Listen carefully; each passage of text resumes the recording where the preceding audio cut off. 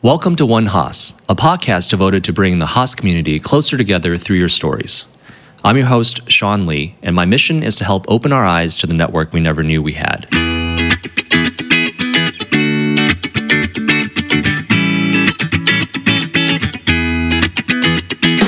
Today I'm joined by Steffi Decker of the Full-Time MBA 2020 program. Welcome to the podcast. Thanks for having me.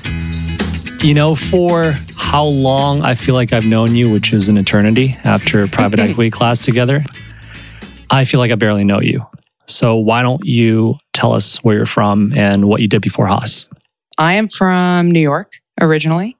I then traveled far down the Jersey Turnpike and went to Duke for undergrad. Mm-hmm. And from Duke, I moved back north to DC and spent the better part of 8 years building and running a digital marketing agency in DC. Our focus initially was on politics and advocacy. There were 5 partners in the business, myself and 4 others. And we wanted to make a difference. Probably watched too much West Wing as kids and thought electing the right people, advocating the right causes is how you make a difference in the world. And so that's where we started. And we were young and we knew nothing. So our sort of path to doing that was digital. And this was 2007, 2008, 2009, when nobody knew anything about digital. Yeah. And the old sort of crusty white guys who run the TV ads and control the budget find the youngest kid in the room and they're like, go figure out this digital thing. Right. And that was sort of our entree into the space. And so our firm and my extremely talented and terrific partners and I got some great opportunities early on to run digital advertising and do digital communications for some really cool and interesting Senate campaigns, some statewide ballot initiatives. We worked for large national advocacy organizations working on women's rights and reproductive rights and access, gun violence prevention, and many other great issues and causes we cared a lot about. And also were lucky enough to be pretty good at it. And we won some races and we helped some folks and built an agency around that and expanded over time. Wait, is this like a startup or a business you guys built together? Yep. Yeah. Oh, wow. My partners started initially in 2008. I was introduced to them through a mutual professor from Duke. 4 out of the 5 partners went to Duke. I see. And they were a couple years older and they had graduated a couple years prior. But I was introduced to a mutual professor because I had told him I was interested in politics and media and maybe sports. And he's like, well, I'm an academic, so I don't know anything about those things, but let me introduce you to these guys. I knew them while they were here at Duke. They're doing something like that. Go talk to them. And so I talked to them. And then when I was in college, I started working with them. And when I graduated, I came on full time. Right. And we sort of built this agency from the ground up. And we started, I guess I came on in 2009. And we had the great privilege of working in 2010 on Harry Reid's Senate election, which if you're not familiar, he at the time was the majority leader from Nevada. He was not predicted to win. It was a really important Senate race. And we got to work with amazing people on the campaign and running the digital overall marketing program. And we got to do some really cool and innovative things in digital marketing and advertising. And much to their credit, he won. And that was a really great platform for us to get to do a lot more work in democratic politics. And then also around the same time, we expanded to other sectors and built up our brand both in retail, in technology, and publishing. It's actually sort of a funny story. If you're up for a funny story, funny is not the right. Funny is probably not the right word. Interesting. What we found in the 2010 election is, in addition to doing some statewide races, we did 2 St. Louis area political races, 2 congressionals. We did the Missouri 2nd, which was a congressman named Russ Carnahan, which covers a lot of St. Louis. And then the Missouri 8th, I think you're supposed to say, the boot heel of Missouri, a guy named Tommy Sowers, who was a terrific candidate. And this was the southeast part of the state. And what we learned in doing that is that when you work in a mid-sized city like St. Louis, in every city, there are a couple Fortune 500, Fortune 1,000 big businesses. And usually the businesses in those states, the leaders or the C-suite and board members of those companies are usually somewhat involved in local politics and are, in this case, were donors to both of the candidates we were working with. Okay. And so we saw, we were doing the digital advertising for both those races. One of the biggest companies in the area was actually Build-A-Bear. If you've ever built a teddy bear. I have. You have, yeah. Who hasn't? Great brand. It was founded by an extraordinary woman named Maxine Clark. Maxine is a political activist, and she was a donor to both of our candidates.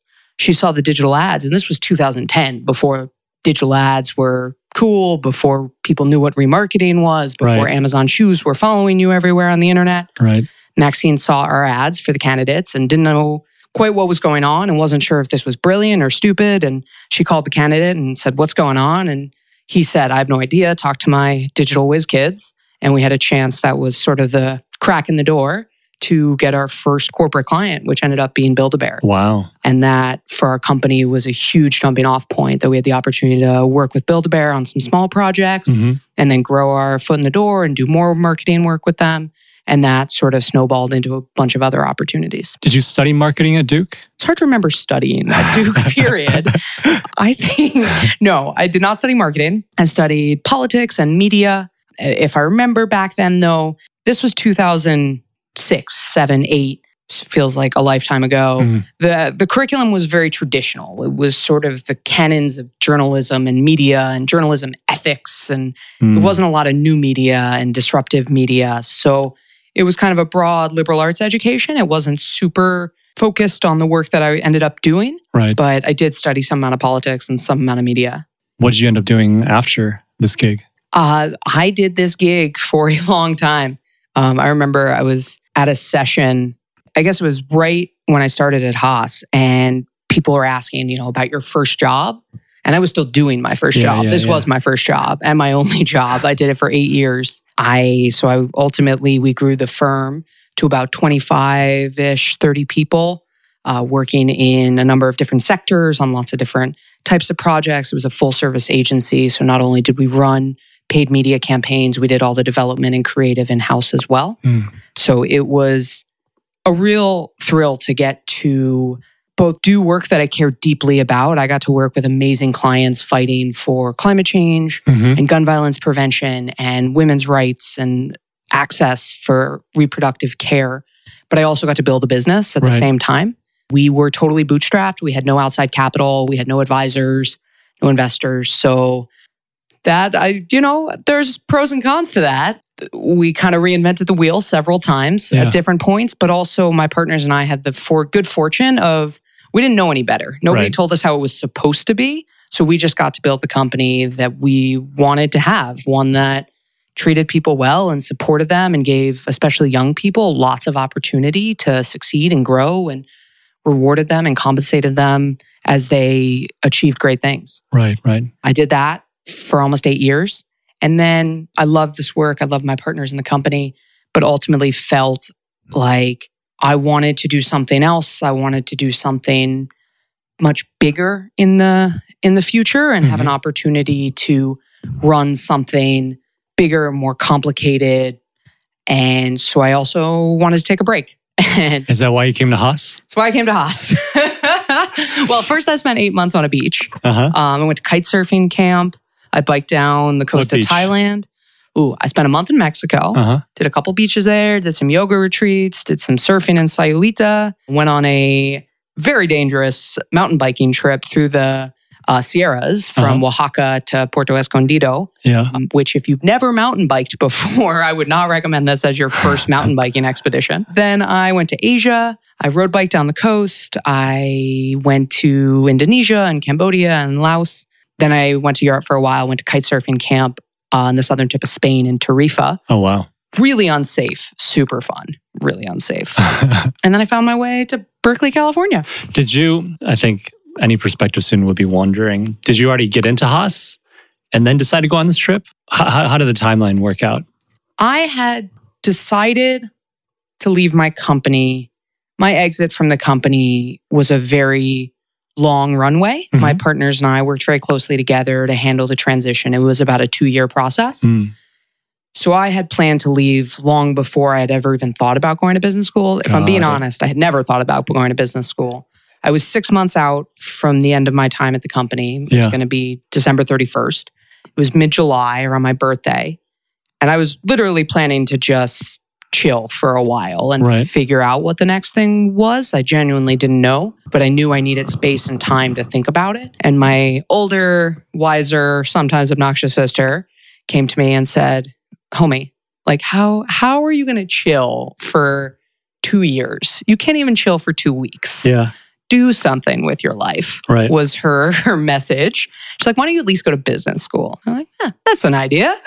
And so I thought about it and it seemed like an okay idea. Mm-hmm. And so I studied for the GMAT quickly, took the GMAT, applied to the schools in round 2, and then left the company at the end of December, spent New Year's Eve at a hotel room in Mexico City writing my applications and submitted those, and then spent the spring mostly traveling and I guess doing interviews remotely. And that's brilliant, by the way. Thank you. Thank you. Yeah, why do the interviews here when you can do them remotely, right? Yeah. All right. I remember actually on that front, I remember Morgan called me, who was the former director of admissions, who was kind enough to call and make the offer of admission.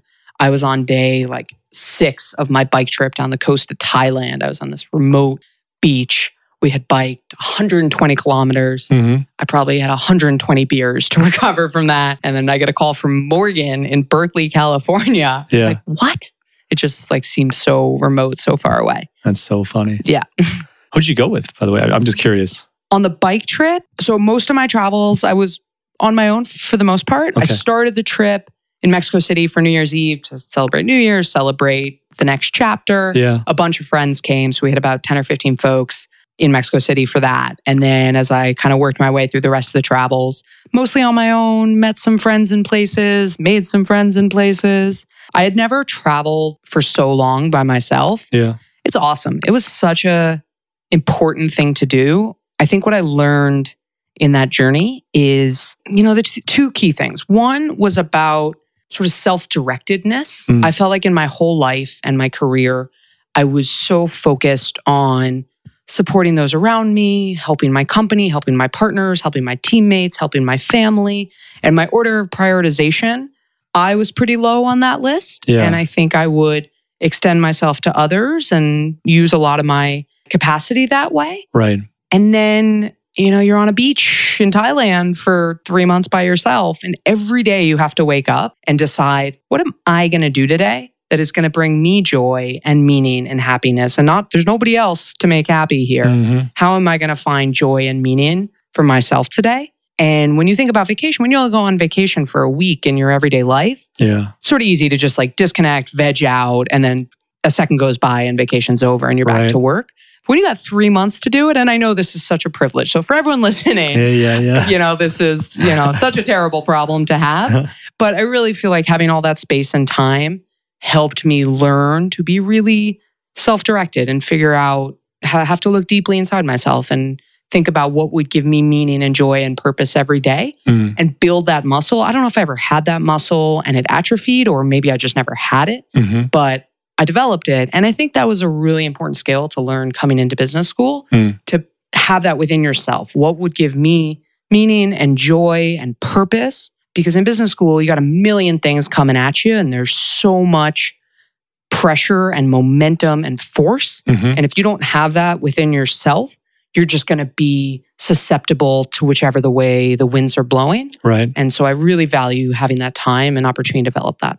I'm curious because, you just mentioned having that privilege, right? And the importance of the skill. Have you found yourself revisiting and practicing this skill or finding other ways to, I don't know. I guess what I'm trying to get at here is there any other way to develop the skill without a 3-month trip to Thailand, would you say, now in hindsight? Because I think it's a very important message, this message of self-awareness and reflection and really taking time for yourself. Because I think a lot of people our age, or at least in the MBA, are, I don't want to call lost souls, but everyone's trying to find themselves. And in this ever-changing world where automation and AI and ML is rapidly replacing jobs, it's like, what are you going to do? Have you come across anything that could help students or just people? I think one thing that I have advised people to do, and the feedback has generally been positive, is be methodical and detailed. And for example, take a week of your schedule and at the end of the week, go through all the things you did. Classes are sort of mandatory. You got to go to those, some of those. But outside of classes, I went to this career session. I went to this rager of a party. I went to this deep dish dinner. So there's so many different things that you'll do in a week. And every week to build this muscle and build this ability, go through that and reflect on which of those produced value and meaning for you. Right. In which of those did I have really worthwhile conversations with people? And in which of those did I have kind of the superficial minutia conversations that are not in the grand scheme all that valuable? Right. And if you do that deliberate reflection process, I think week over week, you can start to optimize and iterate towards the types of programming and opportunities and offerings that you are finding meaning in. Yeah. But I think a lot of people, when you don't do that, you just take what comes at you and never really reflect on whether it was all that worthwhile, and certainly never pivot or adjust to find more worthwhile uses of your time. I think that is a key message. That's something I've actually had to learn recently, relearn, I should say, because you lose awareness that you're not taking time to reflect. Absolutely. And at the end of the week, you just want to zone out. And I do think there are healthier ways to zone out. Right? And taking that time for yourself may seem like extra work, but I think for personal wellness or mental wellness, it is very important and crucial. Absolutely. Yeah. I think when I came into business school, I thought business school was going to be chill time. I mean, you were like the sort of BATNA on this was a beach for a while. And so I presumed business school was chill time. I also would not recommend doing this, but I knew very little about business school coming into this. As I told you, I hadn't planned to come to business school. To be honest, I hardly knew a person who went to business school. I worked in politics. Nobody in politics goes to business school. Right. I worked in small boutique tech marketing politics. Not a lot of business school. DC, not a lot of business school. Right. So it's not like I came from a big consulting firm or even a big anything where lots of people do this. So I didn't even know anyone who went to business school.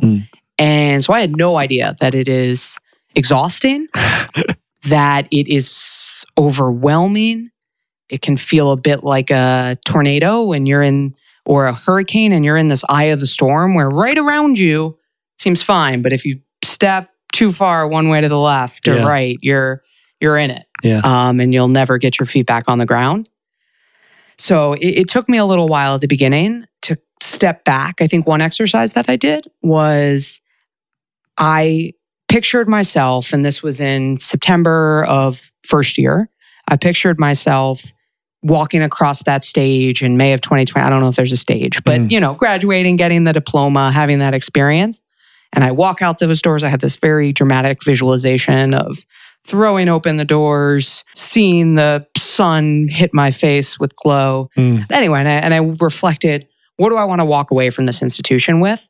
What are the very specific tangible things, right?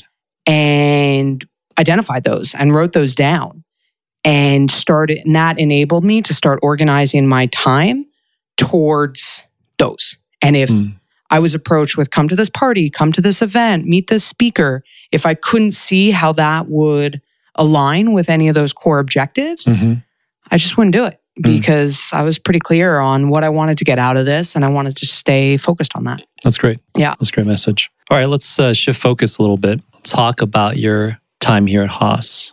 I think what you were just talking about is a great segue. What has your experience been like at Haas?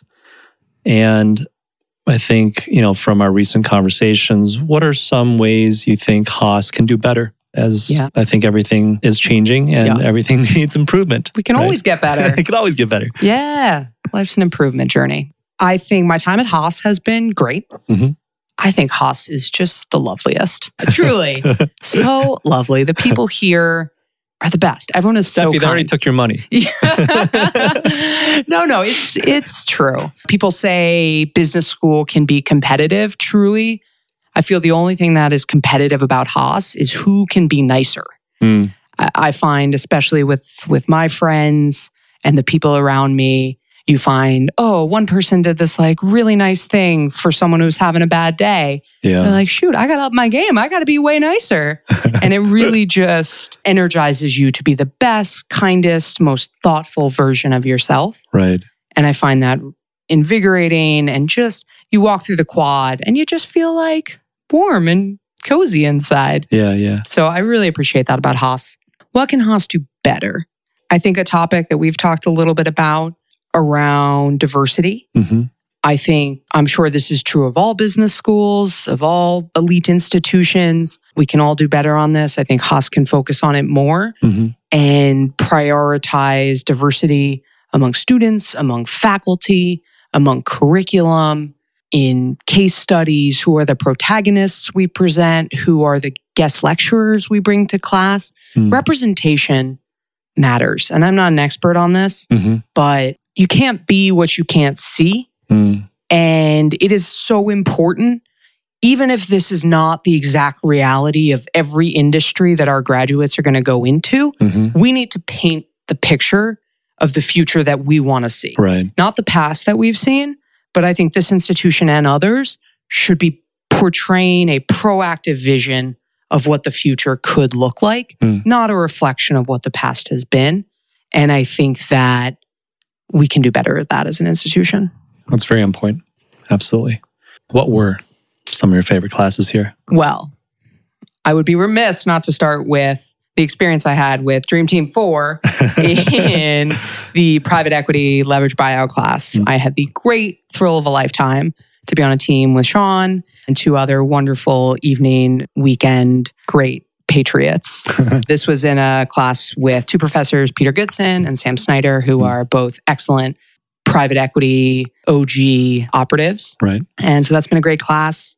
I'm currently also with Sean in a venture capital class that's been great. It's run very much like a venture capital partnership. So it's the chance to really feel and experience what it is like to work in a venture capital partnership. And I actually interned this summer in venture capital. So it was great to come out of the internship and into this class. Feel like I had a little bit of a leg up on the class, so that felt good come assignment time. But nonetheless, it truly replicated what I experienced working in venture capital. So it was great. And then I think Haas has a very exhaustive first year core curriculum. And a lot of the core curriculum was great. Some of my favorites were strategy with Ned. I thought he did a great job. Leading people was really powerful, learning about really just fundamentals about bias, about how we interact with people, how we manage and communicate in the workplace and in any type of relationship. So I think those are some of the highlights. Tell us a little bit about your internship. Sector or industry did you cover for venture capital? I worked at a venture impact fund called New Media Ventures. New Media Ventures focuses on, it is a nonprofit investor that invests in civic tech and political organizing tools and technology, as well as narrative change, focusing on investing in media startups. They are one of the few, it is a partisan organization, so it invests in progressive and democratic tools and tech and media platforms. They're an early stage venture investing high risk capital on great products and teams that have the potential to sort of change our political system. You know, something that has been a burning question today. For at least 20 minutes. Actually, for a while is, I'm really curious what drives you, what you're passionate about. What drives Steffi Decker? Because you're a very passionate person. I mean, having worked with you all semester, you are a very caring person. I've seen that. Yeah, just a very caring person. I was trying to avoid using the word motherly, which I'm going to cut out here. It's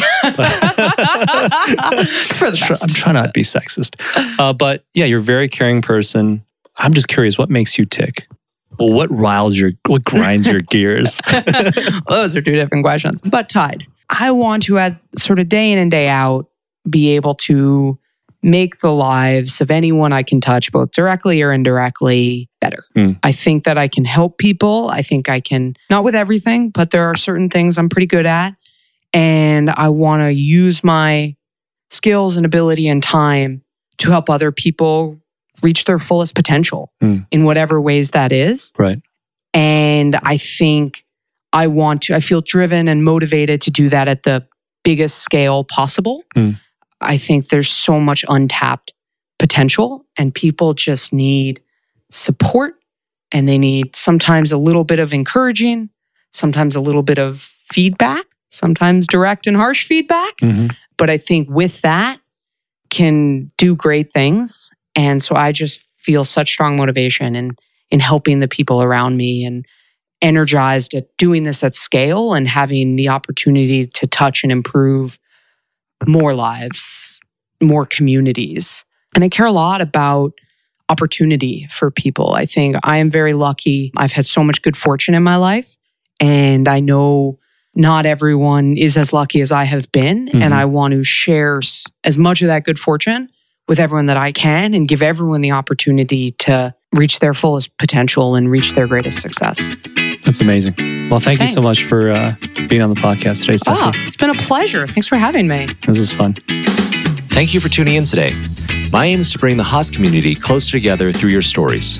We're always looking for Haasies willing to share their stories and experiences so that we can give you more insights into the different programs, different careers, and ultimately different perspectives. We hope you enjoyed today's episode. Please feel free to email me for suggestions on how I can improve this podcast, or if you have any recommendations on people or content you'd like to hear. My email is reachsean@berkeley.edu. That's spelled REACHSEAN@berkeley.edu.